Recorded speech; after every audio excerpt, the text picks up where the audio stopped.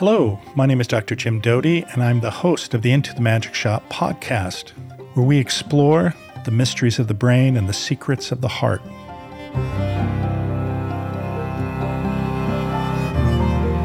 Today, I'm excited to have with me Sharon Salzberg, who many of you know as a world-renowned Buddhist teacher, especially in the loving kindness tradition.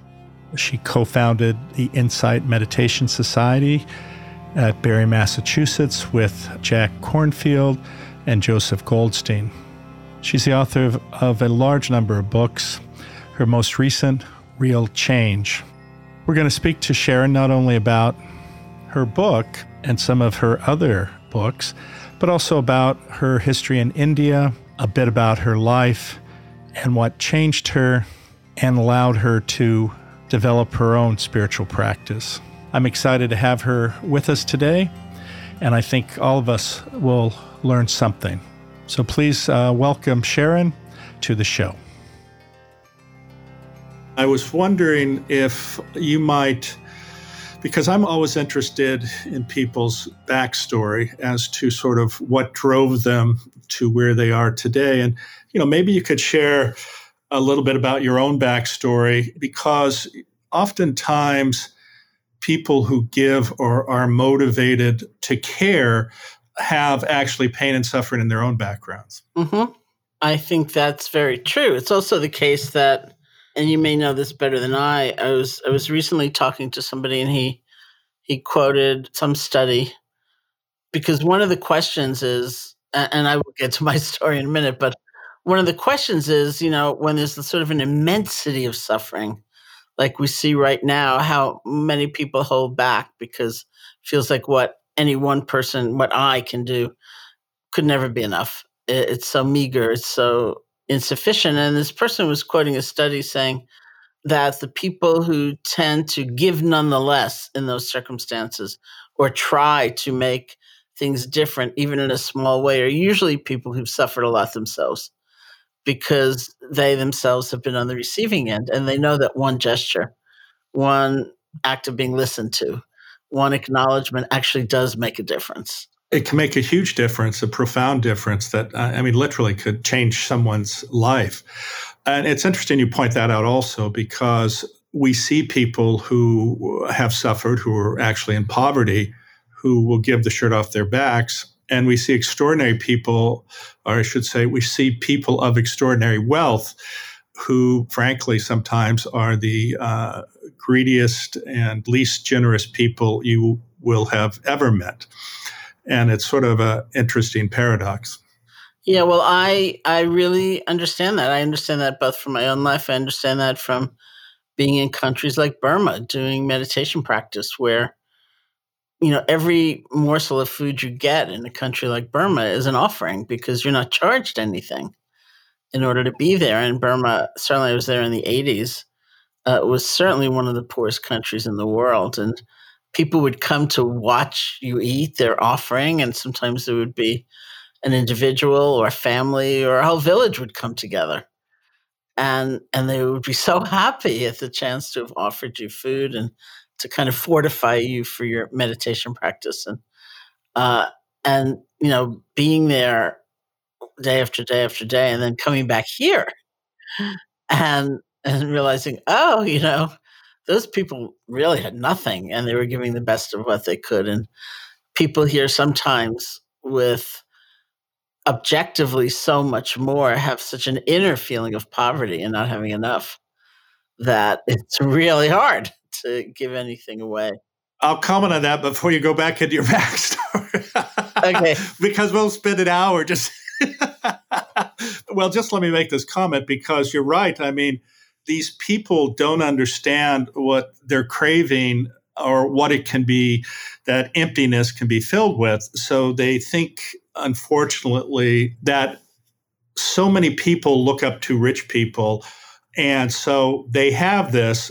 So they think that the more they acquire, the more people look up to them, will fill that emptiness. And of course, it never does. And all it does is just create this endless cycle for these people who, I'm sure many of them are absolutely miserable people. It's true. Okay, my backstory. I went to India as a college student. I was 18 years old, and that was 1970. I had taken an Asian philosophy course just because there was a philosophy requirement at the university. And honestly, as far as I can tell looking back, it was kind of arbitrary that it was an Asian philosophy course because it fit my schedule nicely. And I thought, oh, that's good. That's on Tuesday. I'll do that one. And the course totally changed my life in several ways. One was in the section on the Buddha's teaching. Of course, they started with the Buddha's very unafraid, unashamed acknowledgement of the suffering in life. And I, like many people, had, as you know, had a very traumatic childhood. I wrote this book called Faith at one point, which was about my own faith journey. And I look back and I realized by the time I went to college at the age of 16, I had lived in 5 different family configurations, and each one of which had changed because somebody died or entered the mental health system. There was some really traumatic incident, and it just kept happening. And like many families, mine was one where this was never ever spoken about. And so I didn't know what to do with all of that pain inside of me. And it was never acknowledged externally till I got to that moment. And here was the Buddha saying, in effect, the way I heard it was, it's not just you. You're not weird. You don't have to feel so left out. You don't have to feel kind of discarded by life. This is a part of life. And that was like an immense liberation for me right there. It was like a moment of belonging that was very, very different than anything I had felt before. And then I heard in the context of that class that there were methods, there were practices called meditation. And if you practice them, you could actually be a lot happier. So I was going to college in Buffalo, New York. I looked around Buffalo. I did not see it anywhere. This is 1970. So I created a project, an independent study project, and I presented it saying, I want to go to India to learn meditation. And education was kind of wild then, and so they said, okay. So I went in the fall of 1970 with my student loans and my scholarships. I went off to India to learn how to meditate. And that was really it. And it took a while to find what I really wanted, which was something very practical and direct and not highly philosophical. And I wasn't interested in becoming a Buddhist or Hindu or rejecting anything else. I just wanted to learn that how to. And that finally happened. I did my first meditation retreat in January of 1971. And like many people going to college in Buffalo, I stayed a little longer than a year away, but I did go back and I sort of finagled the system enough so that I ended up with 2 years of independent study credit and graduated. Then I went right back to India to continue studying. So I finally was leaving India in 1974 for what I thought was a very brief visit back to the States where I was going to, get a new visa and do different things. And then I was going to go back to India for the rest of my life. And I went to see one of my teachers, who's a woman named Deepa Ma, which is like a nickname, Deepa's mother, who was living in Calcutta. And I really just went to get her blessing for my very brief trip back to the US. And she said to me, when you go back, you'll be teaching. I said, no, I won't. And she said, yes, you will. I said, no, I won't. And she said, yes, you will. I said, no, I won't. I mean, it was ludicrous to me that I'd be capable of teaching. And then she said 2 things to me that were very important. One was, she said, you really understand suffering. That's why you should teach. And it was really the first time in my life that I looked back at those early years and thought of them as having given me something that might be valuable in terms of my work with others. And then she said, you can do anything you want to do. It's your thinking you can't do it that's going to stop you. And I left her room, which was, we would call it a tenement up on the 4th floor, went down this dark, dank staircase thinking, no, I won't. I'm not going to teach. That's ridiculous. And I came back to the States and eventually, went to see my friend Joseph Goldstein, whom I had met in India, and met Jack Kornfield at the time I was visiting Joseph, and things just started rolling along. We got an invitation to lead a retreat, so we did that one. And that was over. And then we get another letter saying, hey, could you come here and lead a retreat? And we did that one. And one day I woke up and I thought, oh, she was right. Like my life is here and in doing this. Wow. Well, it is interesting how, again, sort of an event can change an individual's life. And here is, this one instance where, well, as incredulous as it seemed to you, it changed your life. I wanted to talk a little bit about your new book, Real Change, Mindfulness to Heal Ourselves and the World. I think you were kind enough to send me Real Happiness and Real Love. So it was nice to get this, and I appreciate it. I know you wrote this before the pandemic, but in so many ways, it's extraordinarily relevant. One of the things I've been interested in is this idea of self-agency. Maybe you could talk about that for a few minutes and educate people as to what that really means. Yeah, well, thank you for saying that. My fear, of course, was that I had written a completely irrelevant book, because by the time it came out and it was delayed in terms of publication, life was so extreme here. And I thought, oh.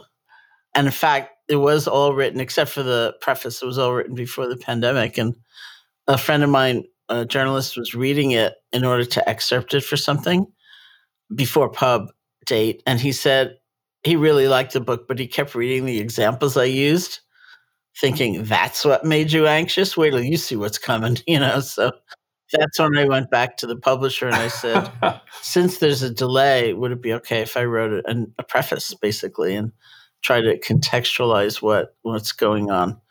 The idea of agency is very, very important, both in my own mind and in the book. One of the things I say in the book is how much I love the Statue of Liberty. You can't quite see it. There's one over there, little thing that somebody gave me. And I have for my whole life, basically. And there's something about that symbol of welcome, of compassion, and basically her saying, you belong here. You can find a home here.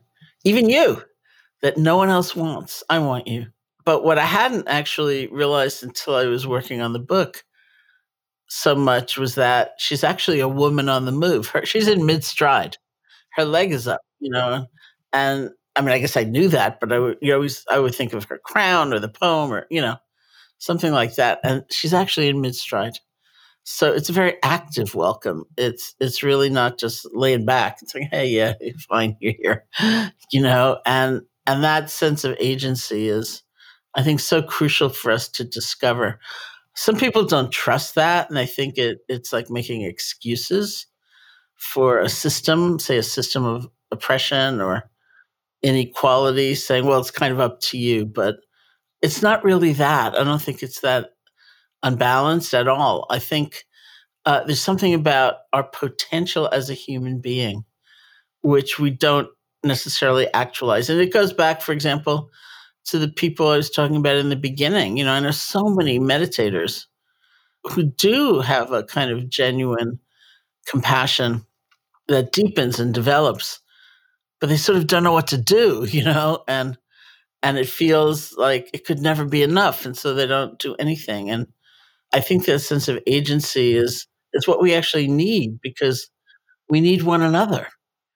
And if more of us could develop that conviction that seemingly small deed is essential to do, whatever it is that's right in front of us, then I think we would see more change in this world. No, I think you're right. And again, as we were talking about earlier, people don't often understand how the smallest gesture can really affect someone. I mean, simply every day saying hello to someone who may seem lonely, or reaching out, or just looking around you, let's say in a supermarket and being in the checkout line and see someone who actually can't afford to pay and paid. All of those things, as you know, the Dalai Lama says, being compassionate is one of the only instances where it's okay to be selfish. And because, when you care for others, when you do these actions, it is so beneficial to yourself. And that's oftentimes what people don't understand. But the other aspect of agency is how people don't feel it's even a possibility. And what I mean by that is, unfortunately, so many people, in fact, I would say not so many people, every person has this negative self-dialogue. And when you have that self-dialogue, of course, if you believe it, when you say, I can't, it's not possible, then that becomes your reality. Maybe you can comment on that and your own thoughts about perhaps techniques to overcome that. Well, some of that, I think, certainly in my experience, has been like the gift of mindfulness, because you get to see for yourself. It's like being a myth buster, like all the things we're taught, like what you just said, that, if you're generous, you'll end up deprived. Or to have kindness it's all right. It's not great. It's kind of a weak thing. And people will step on you. They'll take advantage of you. Or it's a dog eat dog world and you got to get ahead. Or if you hold on tightly enough, you'll not die or whatever. Like there's so many myths and so much, really, frankly, deceit that we are fed in different levels. Maybe your family, maybe not. The culture, very likely. And so many stories. And so to be able to see for ourselves is a very precious thing. Like if you sit and actually look at something that we have been taught perhaps is incredibly strong, like being bent on revenge, and that vengefulness, nurse it, grow it, cultivate it. But you actually look at it and it's so brittle and it's so lonely and it's not that strong, actually. Or so many of us have been taught that compassion is a kind of weakness. And you take a look at it, just sit and be with it in a genuine, honest way. And you say, look at that. That's a strength. And what I was thinking when you said that about how it's a selfish act is very true. And I'm speaking to you from Barre, Massachusetts, next door to the Insight Meditation Society. And I have been here basically since March 14th with one little trip to New York. I have a rented apartment in New York City, and I spent the month of February in California and flew back to New York March 2nd. And I taught some very large programs, sort of a miracle, poorly ventilated rooms and really crowded. And then I was in New York City, and this was just the Monday after I flew back. So it's maybe like the 9th or something like that of March. And I was teaching at a place where the way they hold it is that the speaker sits in the audience until they're introduced, then they go up on the stage. So I was sitting in the audience, and there was a woman sitting next to me who was phenomenally anxious. And this was also a time where, like, who knew? It's like, don't touch anything, And I mean, it was a really scary time, and she was phenomenally anxious. Like, I don't know if I should come, but then I came. Maybe it was a mistake. I don't know what to do. And like, this is unbearable. And I said to her, well, there are these breathing techniques you could try that might really, kind of chill out your nervous system. And she wasn't interested. And then I said, well, there's loving kindness meditation that, will really help you feel more connected to others and more at ease. And she wasn't interested. And then I just looked at her, and out of the greatest intuition, I just said, is there anyone you can help? And she lit up. It's like she became radiant. And she said, I have this elderly neighbor, and maybe I can slip a note under her door, see if I can get her some groceries. And I said, look at that. That was so interesting. It really does bring us back to a place that's not broken, that moment of caring, of generosity. And it doesn't have to be material generosity, but it's like that sense of giving. It restores something inside of us, even if momentary. And that's a very healing place to be. No, in fact, it's interesting when, I interact with people who are depressed. In some ways, it's a very selfish action because it's all about you. And then this leads, of course, to rumination, to reemphasize how worthless you are. And it's amazing when you offer these people this gift of going outside yourself, how profound a change actually can very rapidly occur. And I think that's an important aspect of people who have sort of gone down this path of depression. Now, I don't want to imply for serious or profound or drug resistant depression that will help, because there are a whole variety of other physiologic factors. But, for the average person who's dealing with stress and anxiety and sort of this depression about their situation and beginning to ruminate on that, I think that can be a very, very powerful component to your own healing. When, at least for myself, and of course I meditate, but I still have a tendency to sort of grab onto these negative emotions or these sort of events that are happening in my mind. What are the best techniques you found for sort of dealing with that? Yeah, I mean, I think for me, it's two things within the meditation context. One is kind of a direct mindfulness practice, in that sometimes it's not the negative, so-called negative emotion. And actually, I wouldn't call it a negative emotion, but a painful emotion. And that's actually a translation that we encourage people to do, because the totally normal thing is to call it negative or bad, even. And to every time I see myself do that, say, no, it's just painful. It's painful when I get lost in it, when I get overwhelmed by it. And so the arising of something, even very strongly, is not considered the problem. It's the way we relate to it that can become a problem. Like, do we take it to heart? Do we identify with it? Do we build a whole self-image around it? Do we build a future around it? This is all I'll ever feel. Do we add a sense of isolation? I'm the only one, So sometimes those things are a lot more painful than actually the original emotion. And so we would say, from the point of view of mindfulness, look for the add-ons. Look for what your relationship to that painful emotion is composed of, because it may be something you really want to just start to relinquish, and forgive yourself for what you're feeling. Because I don't have the cup here with me, but I have a friend who started to make cups with sayings I commonly use on it. And so I have a cup that says, we feel what we feel. We just feel what we feel. And that's it. But what we do with that feeling is the question. Talk about agency. Do I take it to heart? Do I act from it? Do I write all my friends and say you're worthless or whatever? Or can I be with it? And then the other thing I would do is really try to cultivate some kindness toward myself. Those moments when you realize that maybe you're learning the same thing again and again and again and again. So this was one of my big things, because I can look back and say, well, in 1972, this one teacher said this to me. And around 1975, this other teacher said that other thing to me. But really, when I look at those two pieces of advice, they're kind of the same, so, and I can just keep tracing it on. So it's maybe best encapsulated with this one teacher I had, this man named Manindra, who said to me, basically, why are you so upset about this thought that has come up in your mind? Did you invite it? Did you say at 3:15, I'd like to be filled with self-hatred, please?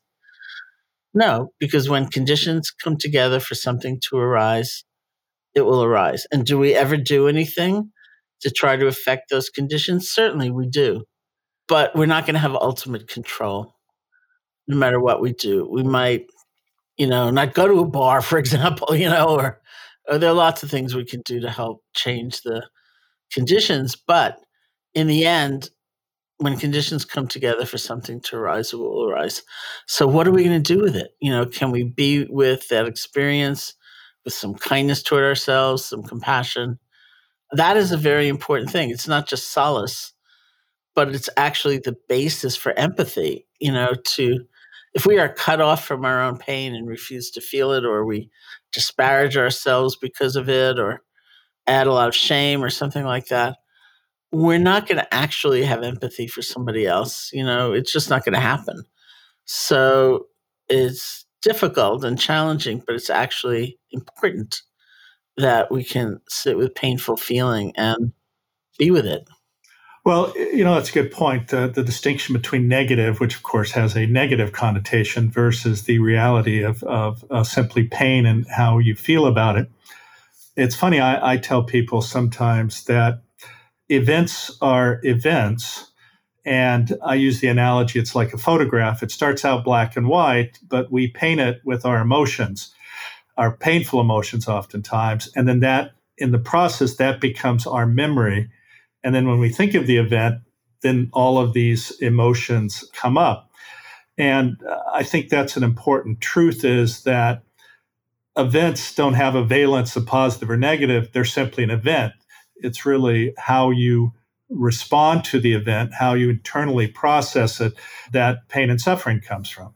And certainly, I think that's where the extra pain and suffering comes exactly from there.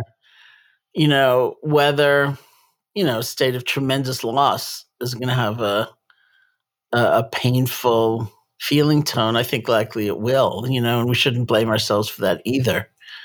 But we certainly add to it in so many ways. And then what would have been manageable and also onward leading in a way becomes too much.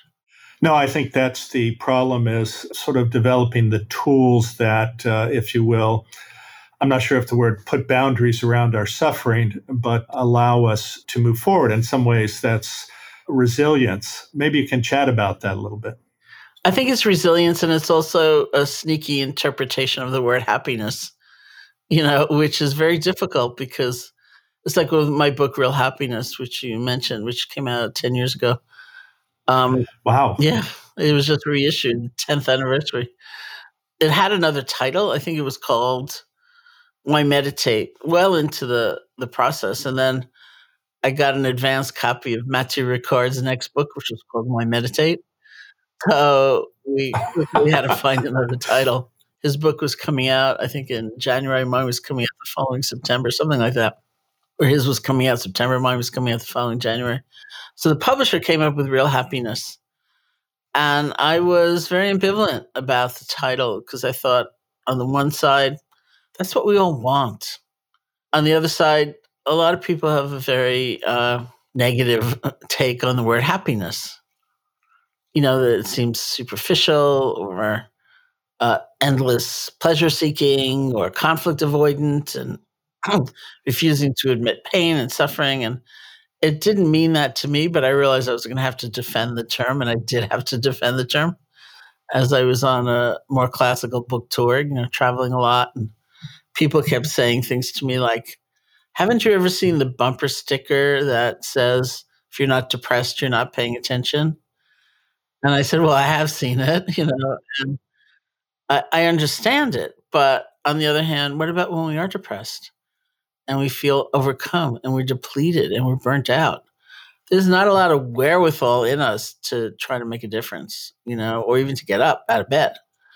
And so it's not a skillful state. And I was defining happiness more as a sense of inner resource, that wherewithal, so that we can meet difficulty and adversity and conflict, and also so that we can actually enjoy pleasure. It's like if we feel we have nothing and something like a little bit nice happens, we grab it. We're so desperate that it might change, might leave us, It's not really a healthy way to enjoy the good things that happen. And so I think we really need that sense of inner resource, if not to abide in, to at least to return to, and be able to take strength from that. No, I think that's true. I certainly also, in my own mind, if you want to talk about depth of happiness, it always comes back to sort of service too. That's something that's not fleeting. That's something, every time you think of it, you're joyous and you're happy, and you feel this good feeling about that you were able to help someone or be a benefit. And that's sort of how I look at happiness. And that's not to necessarily say, listen, I mean, frankly, I like sports cars, although I don't have one at the moment. But, at one point when I was doing very well, blindly so, I had Porsches and Ferraris and stuff like that. And, I really enjoyed it. And I don't think there's anything wrong with enjoying the niceties of life. I think some people get lost in this idea that, if you're going to be self-aware, if you're going to care, somehow you have to take a vow of poverty. And that is only when, it justifies your own worth. And I think that, that's not the case at all, that you can be profoundly connected, you can be profoundly self-aware, but you can also enjoy the things that you like. And I think people get lost in that sometimes. One of the interesting, I think, paradoxes also is that you were talking about grasping for something that makes you feel good. And so many people do that, yet, of course, like everything, it's transitory. And when you're receiving it, you feel elevated and you feel powerful and you feel important. But again, it's all transitory. And frankly, in most instances, it has very little meaning. One of the things I found for myself, and I think on some levels a truism, is that while it's painful, those periods of time where we are suffering, where we're in pain, actually give us an opportunity to learn resilience, to learn our own strengths. And I would suggest that for many people, if you reflect back after some time has passed, you realize those are the times where you've really learned something, where it's really been important, where there's been this incredible growth. At the end of my pool at my house, there's a statue of Buddha. It's a modern art sculpture that's headless. And it has its hands crossed and it's holding a persimmon. That's at the end of the pool. At the start of the pool, there's this jacuzzi. And actually, a lot of times I'll go out by myself and I'll reflect on that statue. And what it means to me is, first of all, to remind me not to get lost in my head. That's cute. And the other is the nature of a persimmon, which is, as you know, they start out hard and bitter, but with time, as time passes, they become soft and sweet. And I think that's sort of the nature of some of our experiences in which we've suffered. Well, it's so interesting because I think we can have a very weird relationship to pleasure and joy on both sides. There's exactly the side that you're talking about where we cling and grab and then we're disappointed and then we cling harder because we think that's what's going to work and it never works. And then there's that side, but there's also the other side, which I'm sure you're seeing as I am in this time in particular. It's almost like survivor's guilt, where there's so much suffering and it's so pervasive. And to enjoy a moment, looking at a sunset or reaching out to somebody in that small way, or it just feels selfish. It feels wrong. And yet again, I think we need to really pay attention to our own experience. Like, don't we need to restore now and then? We need some rest. We need something that will help build that sense of resource. Gratitude is one example of that. People think, oh, that's stupid in a time like this, but it actually builds us up and it gives us the energy to keep trying and keep helping or just keep going in some way. And so I'm just fascinated by that sort of just as we can have a very distorted, and usually do, a very distorted relationship to pain, we can have a very distorted relationship to pleasure. I think that's right. It's interesting. You were talking about compassion earlier, that some people have this perception that compassion is weak and that, if you're kind and compassionate, people will take advantage of you. Now, no doubt that can be the case in some instances, and that certainly doesn't negate the immense power of compassion.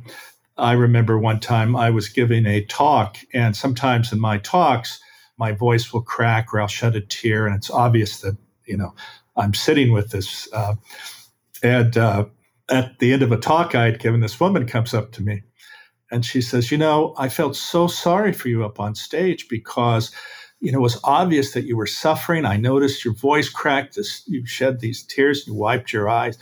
And she said, it must have been horrible for you sitting there. And then she said, I'm a psychiatrist and a hypnotist.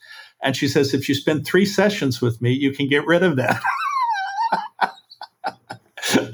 And it's interesting because what I have found, and I'm sure you've experienced the same thing, is, when you tell a powerful story and you actually feel it, as soon as you shed a tear, your voice cracks, everyone starts crying. And in some ways, this is this desire to be authentic in a world of inauthenticity.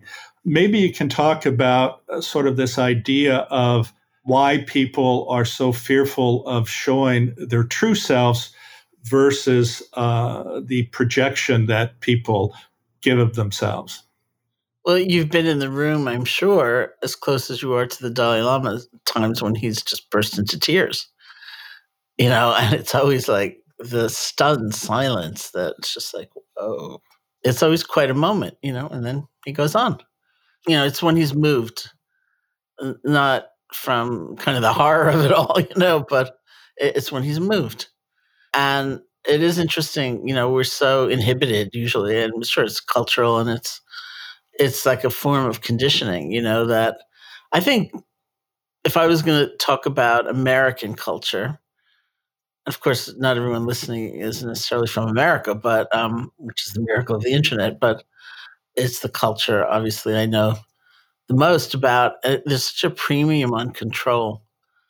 If you get old, if you get frightened, if you get sick, even if you die, it's sort of a personal humiliation. You've lost control of the situation. And, it's so unnatural. We're so disconnected from how things actually are. And so many things are interpreted right away as having lost control.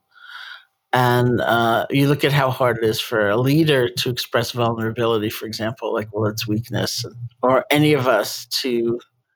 I often think of vulnerability as honesty. It's like saying what you want, perhaps in a conversation, rather than accusing the other person of being insensitive. It's much harder to say what you want than it is to point to an accusing figure, but which is more true? And so a lot depends on our own willingness to like buck the tide, and be different and find strength where others may not, and just be ourselves. And I often think about how many times I'd read pre-pandemic that there was an epidemic of loneliness in the States, in England, in Japan, probably other places as well. And I kept reading the statistics, like how important a sense of social connection seems to be in various clinical situations. And I kept thinking, it can't possibly just be numbers like, oh, I only have 2 friends, I need 7. Then I'll be okay. It must be more of an inner sense of connection that can be there, whatever the situation. And I think that's really true. And if we're not ourselves, we're going to feel very lonely, so that's a part of the mix as well. No, I think that's true. It's interesting. If you look back in these parts of the world where people routinely live to be over 100, now certainly diet is important. But the other interesting thing is that these are places where people typically have spent their entire lives in a village. And since childhood, people, I've seen them run around naked. They've seen them be bad. They've seen them be good. But the community typically embraces them, and you never feel as if you're an outcast or not accepted. And I think in the Western world, where we're not connected to our parents and brothers and sisters and a community, this is, I think, what leads oftentimes to people feeling isolated or people feeling that they're going to be judged. And that's why, they arm themselves with this narrative of who they are, what degree they have, what job they have, what position they have, as some sort of shield they carry so they won't be hurt. And it's interesting that people are so fearful of this idea of being judged. People have asked me, and I'm sure you probably experienced the same thing, and whether it's with the Dalai Lama or Amma, the hugging saint, or any of these types of folks who I've spent a bit of time with, they say, what's it like to be in their presence? And I say, well, in some ways, it's incredibly joyous and elevating because I don't need to carry the projection of myself in that situation. And it really is amazing. I was with Amma one time, and I was sitting next to her on the dais or whatever, and she was holding my hand. And, this was a group of a few thousand people. But someone was saying, geez, I watched you and you just had this big smile on your face. And you just, like, it was just the most amazing thing to watch. And I think, that is the power of being given unconditional love and non-judgmental love. Well, it's one of the most beautiful things imaginable, really. And you made me just think of a story of mine with the Dalai Lama, because what we often lack in life is a model. If someone who's going to display that and display a willingness to show vulnerability. And I've never heard the Dalai Lama, for example, burst into tears and then say, "Oh, I'm sorry." Well, and of course, what is there to be sorry for? Yeah, really. But we do, right? "Oh, I'm so sorry." And you see it on the news all the time. Somebody's weeping over some disaster and they say, "Oh, I'm sorry." And you think, why are you sorry? But anyway, I don't even remember how many years ago the Dalai Lama was speaking in Tucson. It was a long time ago, and it was like a conference. And the organizers had set it up so that he would teach in the morning and in the afternoon. And then in the evening, they had different Western presenters. So Sylvia Boorstein and I were the first night. And there were, I don't know, maybe 3,000 or 4,000 people there, and which was certainly the largest group I had ever spoken in front of at that time. And he, thankfully, was not in the room, but his throne was right behind us. And we were the first night, and there's a woodpecker pecking on my house. We got through that first night, and it was done. And I thought, oh, thank goodness.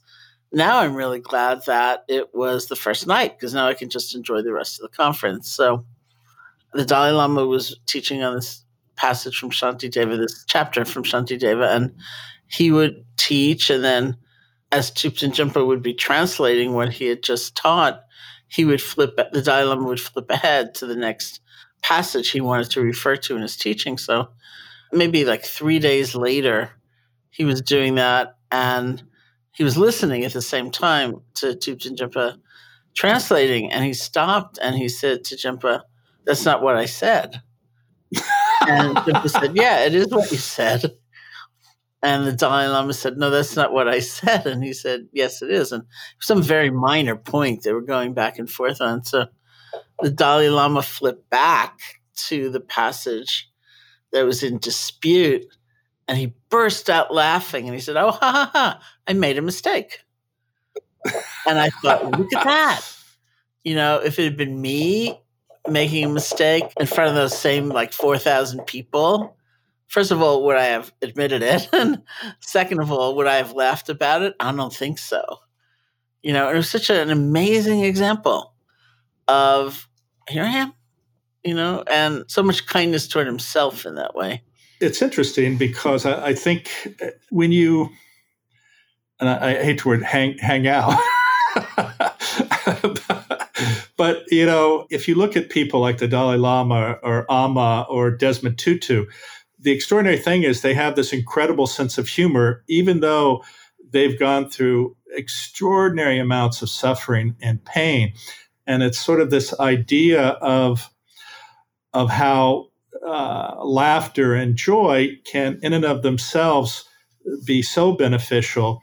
And it's, I think, very important as you go through life when you can look at sort of the ludicrous nature of some of these events, or how is this even possible, and not to diminish this, perhaps the pain and suffering behind it, but just to sit there and go, it's okay, whether you make a mistake, whether you fail. I remember when I guess is the word, getting up in front of an audience. And I remember I was absolutely terrified. And of course, when you're fearful and anxious, your executive control area shuts down, and you're sort of in this mode of not having access to memories or experiences, and you can't think of anything. It's interesting because the whole time thinking, oh, gosh, people are judging me. Nobody's going to like me. Somebody's going to come up and throw me off the stage. I'm an idiot. Why didn't I prepare enough, et cetera, et cetera. And ultimately, I ended up going to a speaking coach, actually. and spent some time and really 3 sessions with me. And well, he didn't tell me think of the audience as naked, but he did give me some amazing advice that actually really calmed me down. And in fact, he gave me a stone also. He said, whenever you get anxious, just rub this stone and just pause and you'll be fine. And I used that for quite a while. But it's interesting now, even though I'm sure I make a multitude of mistakes, it's not that I don't care, but it's just irrelevant to the point. And I think that's what people sort of need to understand about sort of going forward and being in front of an audience. And the other important point, I think, is it doesn't really matter what you say. It matters how you make people feel, right? This quote from Maya Angelou. One of the things you talk about in the new book is the nature of judgment and bias. And I think a lot of people don't understand what bias is and sort of how that can affect your perception of others. And I think it's actually a real problem, whether we see it with various aspects of policing, whether we see it how people perceive the other. Let's say if you're a Democrat, you have a perception of Republicans or vice versa. And maybe you can comment on that.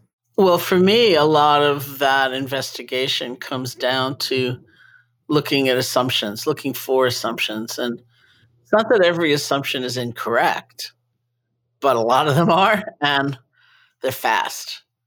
And before we know it, we have contoured our action, our speech, or our holding back from action or speech around some assumption. And it's one of the kind of finer points of mindfulness is being able to see those kinds of thoughts, because they are quick, come up, and not to disdain them or judge ourselves for them, but almost like ask ourselves, is that true?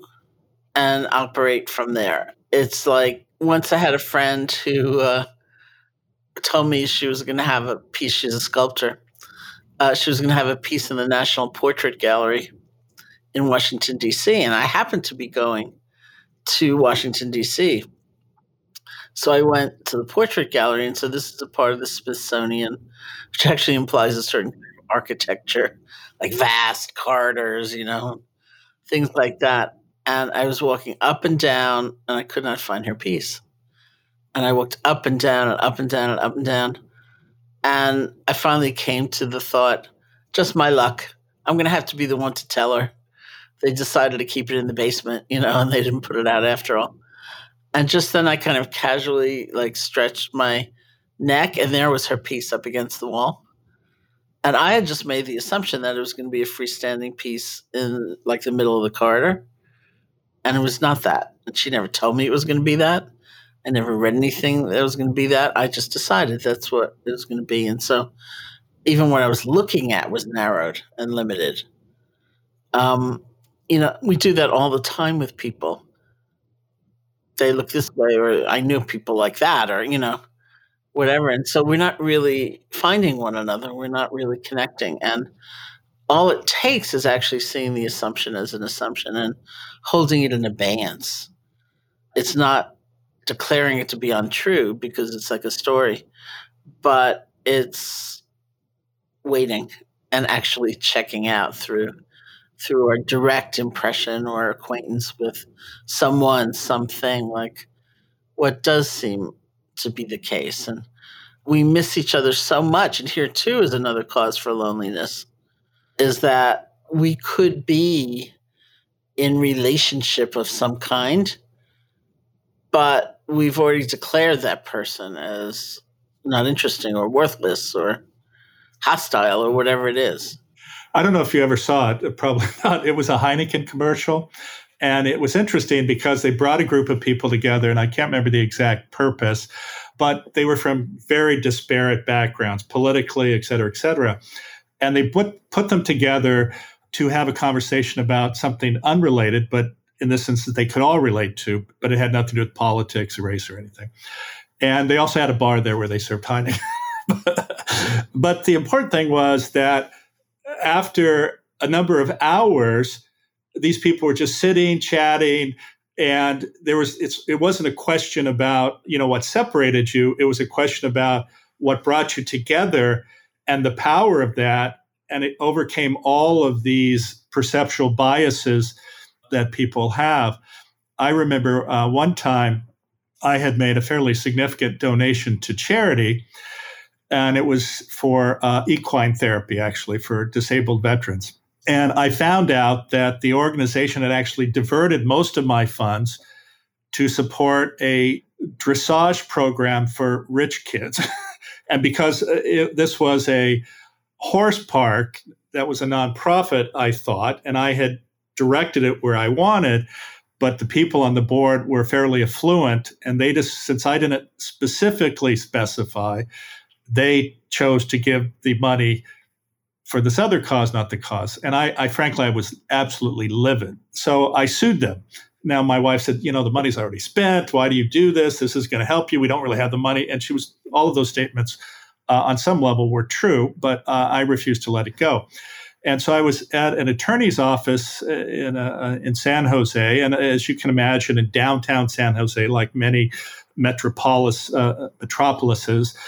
there's not so good areas, can be sort of dark and dank, and it feels not particularly welcoming. So I went out for lunch, and I was walking along to a gas station parking lot to a restaurant.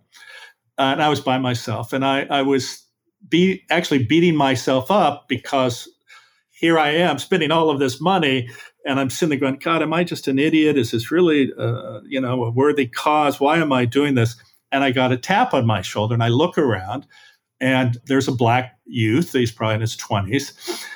He's not particularly well dressed. And he says, could you help me? My car broke down, and my mother and I, would like to get home, et cetera, et cetera, et cetera. And, I looked at him, and now I'm challenged, right? I have this one experience where I've just beat myself up. Now I'm looking at this kid, and normally I'm very generous, and I'm going, he's probably a drug addict. I don't see his mother, et cetera, et cetera, et cetera. So I took out money and gave it to him. And I said to myself, damn it, why did I do that? And I said, but that being said, I'd rather make the wrong judgment because that amount of money is not going to change my life, but it could change his life. Even though I kept beating myself that I was an idiot. So I go down and I sit at this outdoor cafe, and I'm sitting there. And then I feel another tap on my shoulder. And this young man, he says to me, he says, you were so nice to me. I wanted to introduce you to my mother. And, again, it was this extraordinary teaching, if you will, of having belief in the basic humanity of people and not sort of making assumptions or judgments. And it was a very, very powerful lesson for me, actually. That's amazing, because as I was sitting here, I didn't think that's where the story was going to end. He pulled a gun on me. On the shoulder, I thought, oh no, he didn't recognize him because he was in a different venue and he's going to do the same plea. And I thought, oh, thank goodness. No, it really was quite extraordinary, which in some ways brings up, I think, related to the pandemic and sort of also the political environment, that when we have 24/7 news, these people are not our friends per se, in the sense that they know what grabs human attention is fear. And as a result, that's what they peddle, whether it's true or false. It's very powerful. So we've seen these instances which have been promoted on TV of, people doing bad things. But my statement, and I'd like to hear your thoughts on this, is I believe that 95% of people are good, and that given the right circumstance, they would demonstrate that. But unfortunately, we are often presented with people being their worst selves. Well, there's another misquote from Maya Angelou. I mean, there's an actual quote, but the most popular form is a little bit of a distortion from that. But it's a really powerful quote, even in its misquoted form, which is basically, when we know better, we do better. And, I used to sit sometimes and teach with my friend, my colleague, Sylvia Boorstein, and one of her favorite sayings is, everyone's doing the best they can do. And I would sit there and think, I don't know about that. It's kind of corny, and surely people could do better. But it was actually seeing the quotation from Maya Angelou, and I thought, well, actually, it's true.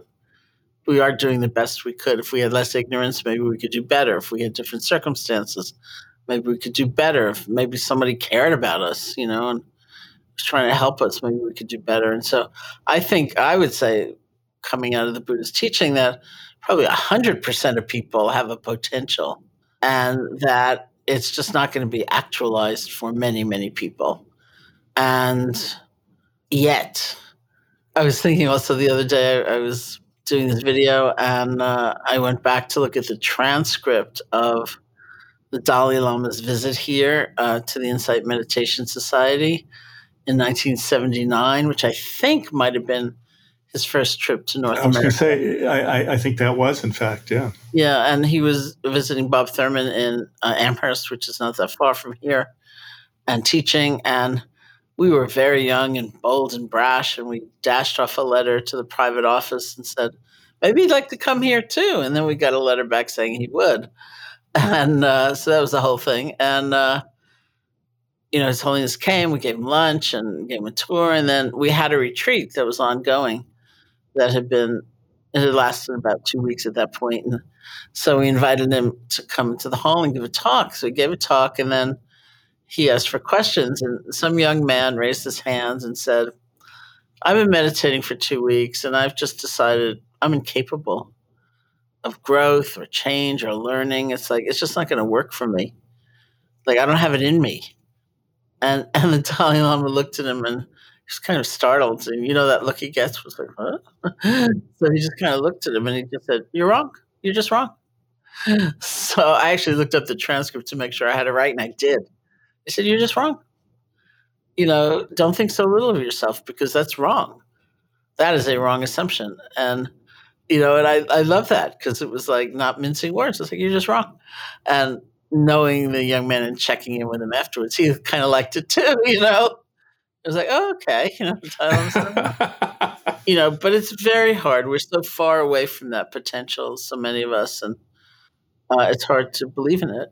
Well, it's interesting because, and I'm sure you've had the same experience, and in some ways, I hate to say it, oftentimes meditation is the way for rich people to decrease their anxiety. And a lot of the events that I've been invited to speak at or be involved with, it is primarily fairly affluent white people. But what amazes me sometimes is in conversation with some of these people, you'll talk about some of the social issues of our time, and they'll say, well, the problem is they don't really want to work.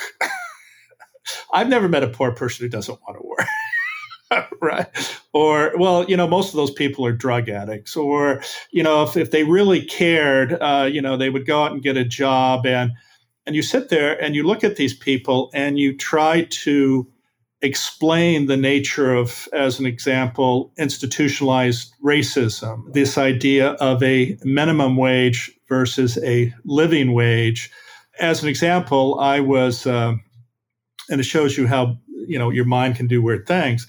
I said, gosh, I wish I was really rich, because I wouldn't have to make that phone call. I wouldn't have to schedule this. I wouldn't have to do this stuff. And there would just be people who would take care of this stuff. And obviously that was a very selfish perspective. But then I thought also to the idea of people who are poor. Never in the narrative is, well, she has to wake up at 4 a.m. to take the bus for 2 hours, do her job, leave her kids behind, come back on a bus for 2 hours when you're exhausted, and you're getting minimum wage, and somehow think that your children are going to be perfectly fine, your rent's taken care of, et cetera, when it's just completely false. And the sad thing is to have a significant portion of our population sort of believe this narrative, one, that poor people sort of deserve it because they're not working hard enough. But two, sort of the counter argument is, why do they deserve it? Well, there's that. And there's also, it's a big problem. And I'm not sure of the resolution, but, because we live so separately. We live in these little enclaves. And so it wouldn't necessarily be the case that you got a glimpse into the genuine life of that single mother, who's working 2 jobs and can't afford health insurance or something. But that's what really needs to happen for those myths to explode and for those assumptions to dissolve and for us to understand, well, people are people. There's a mix, lots of different kinds of people in every social class. And yet it's that separation. It's that sense of disconnection. It's like, I can remember years ago, I was talking to a friend who is maybe somewhat older than I, and he was talking about his mother. And his mother became really captivated by watching Oprah's TV show. And she used to say to her son, I never knew. I never knew there was a thing like lesbian mothers. I never knew, and she didn't know. And what she saw was a human being who was, a particular category or situation, but it was a human being. And that's why I think in terms of politics, one of the most successful movements has been gay rights, because I saw that movie about Harvey Milk, like I don't know how many times. All of my friends wanted to see it like individually, so I saw it many times. And there's this moment in his career where he's sitting in a room full of gay people. They've just lost something, like some election. And he just looks at them and says, everyone has to come out. Everyone has to come out of the closet. You call your parents right now. Call your people. Everyone has to come out, because it has to be known that this is not the great other. This is your son. This is your cousin. This is your neighbor. And that's what's going to make the difference. He was totally prescient, and absolutely correct. That's what makes the difference. And I hear the same thing about people who are working to restore voting rights to ex-felons in Florida. I said, what makes the difference? And because, as you know, this is the kind of work that's in my book a lot, people who are trying to engage in some way to make the world a better and different place. And so I asked that one friend who's doing that work, and I said, what makes a difference? And he said, for them to actually hear the story. This isn't just like an evil person. This is somebody who made a terrible mistake when they were a kid. And they have served their time. And haven't you ever made a mistake? And it's a very different relationship when that person is not this abstract notion, but is like a person. No, I think that's absolutely correct. I tell a story in my own book about being in front of this pre-med committee, and, my grades were certainly not stellar. And of course, I had difficult circumstances as well, but I walk into this room and they take my file and they throw it on the desk, and, they say, let's get this over with. And this notion that somehow your life, who you are, your experiences can be translated into a grade point average in this particular instance. And that's what's really sad. The other aspect is this notion of tribalism. People have a tendency to hang out with people who look like them, act like them, same socioeconomic class, perhaps culturally, perhaps based on race. And this gets to the notion of bias. When you are in your tribe and you look outside your tribe, there's a narrative that's created that actually doesn't promote connection. It promotes separation. It's interesting. There was a study that was done with intranasal oxytocin, and they gave it to a group of people who, if you will, are in the same tribe. And when they got this, they hugged each other. They had these incredible warm feelings. They were very open. They felt this incredible deep connection. And then when they gave a person the intranasal oxytocin and put them in a group of people who were not of their tribe, they absolutely had no feeling. And the interesting thing, though, was that there's a guy named David Desteno, who's a social psychologist, and he did a study, and he showed that once people started in their mind say, well, what is it about them that's like me? And as you go through this list, the more they did that, suddenly the effects are reversed because now you become part of their tribe. So it's certainly possible, I think, with effort to overcome sort of many of these notions of tribalism, but it's like other forms of bias.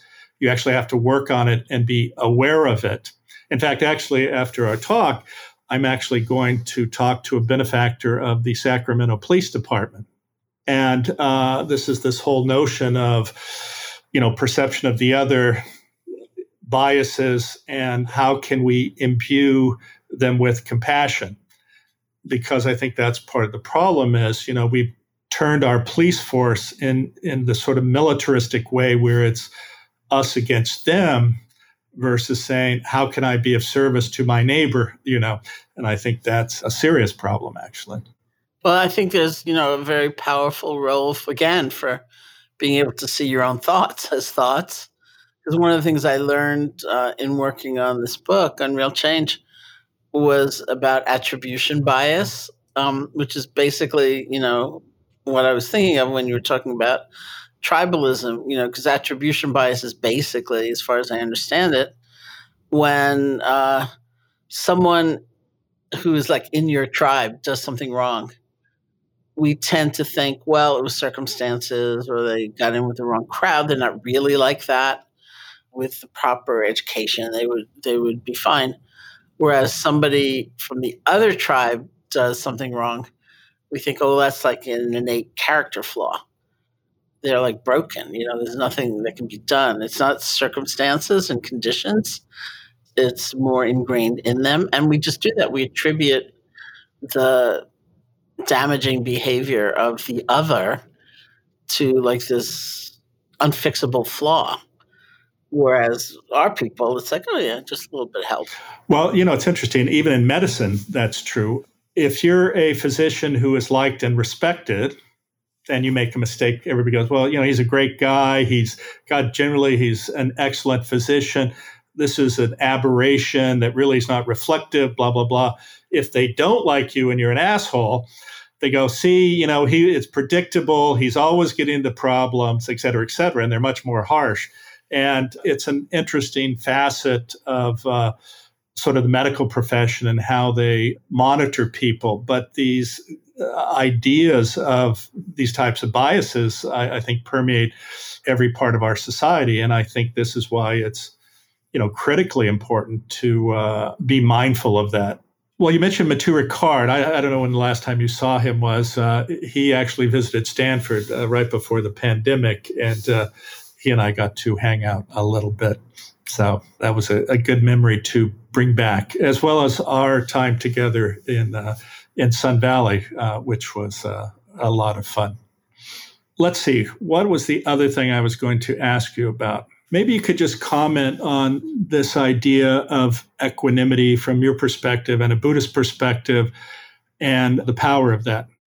Well, it's a very powerful concept. It's certainly a word that can be misunderstood. We tend to hear equanimity and think of indifference or coldness or withdrawal from a situation or from life. And really within the Buddhist framework, it means balance. And it's the balance born of wisdom. It's perspective. It's the voice that says, I'm actually not in control of the universe. I will do everything I can to try to help this person or be of some service to help make a change. But in the end, it's not up to me, say, to determine the timetable of somebody's healing or even to demand that it happen, And if we get into that state of demand, then we're sunk, because when conditions come together for something to arise, it will arise. You can't insist. And so equanimity doesn't mean indifference, but it's like a spaciousness of approach that actually enhances compassion. It doesn't diminish compassion. It's very hard to understand. And some of that, I think, really is just language. Like my first meditation teacher was S.N. Goenka in January of 1971. And it was an intensive 10-day kind of immersion course. And Goenka used to go around saying, be equanimous, be equanimous, be equanimous. And the rest of us would like whisper to one another, what does that mean? I don't know what that word is. What is that word? And even in the form of equanimity, it's so easy to misunderstand. But I'll tell you my favorite example of equanimity these days, which I talk about a lot, was not too long after the school shooting in Parkland, Florida. I was invited down there to a workshop, and I did. And it was an amazing experience. And one of the young women there, this woman named Samantha, she raised her hand, and her mother is a teacher at Marjory Stoneman Douglas High School, and where the shooting was, and she wasn't hurt, but she was there that day, and the whole community, of course, is very impacted by it all. And so Samantha raised her hand, and she said, I'm having a really weird feeling because it's like amazing to all be together, to be with you, to hear these teachings, to learn about these tools. But I know the only reason this is happening is because that horrible thing happened. And I don't know how to get over that in order to appreciate this. And I said, I don't know that we ever get over it, but we learn to hold them both at once. And in Buddhism, we call that equanimity, where our minds, our hearts are spacious enough to hold it all at once. And to realize that we need both sides. Like if we connect to the suffering, to the pain, that brings us together. That's true. That's what we're all facing in some way. And it gives us compassion. But if we only connect to the suffering without some sense of possibility or openness or light, then we're sunk, We just get bitter and despairing. And if we only connect to the light and the possibility, then we're just like lost in space. We're so disconnected from that experience. We need both. And Samantha and I talked about the yin yang symbol, where there's the light spot in the dark part, and then there's the dark spot in the light part. So 2 years later, when my book was actually coming out, September 1st, I had a series of things that are up on YouTube, including this panel that I moderated with people from Parkland. And Samantha was on the panel. So I said, hey, Samantha, remember that conversation we had a couple of years ago about equanimity? And she said, not only do I remember it, she said, I think about it every single day of my life. She said, that's like my North Star. And it was like so moving to me. And she just sent me an email about a podcast she was on where she talked about equanimity. And that's actually my favorite example. Instead of feeling like we're pulling back from everything, we're opening ourselves enough to be able to see it all and hold it all. Well, I think on that note, which is a very powerful one, I think I've probably taken up enough of your time, although I'm sure we could go on for a few more hours. We'll do another one. And I do want to tell people about your book, Change, and really recommend that, especially in these very challenging times, because it covers really pretty much all we've talked about, plus a whole lot more. And I think it will be very enlightening to a lot of people. And I always love to see you and spend a bit of time with you. So thank you so much. And I'll look forward to our next interaction.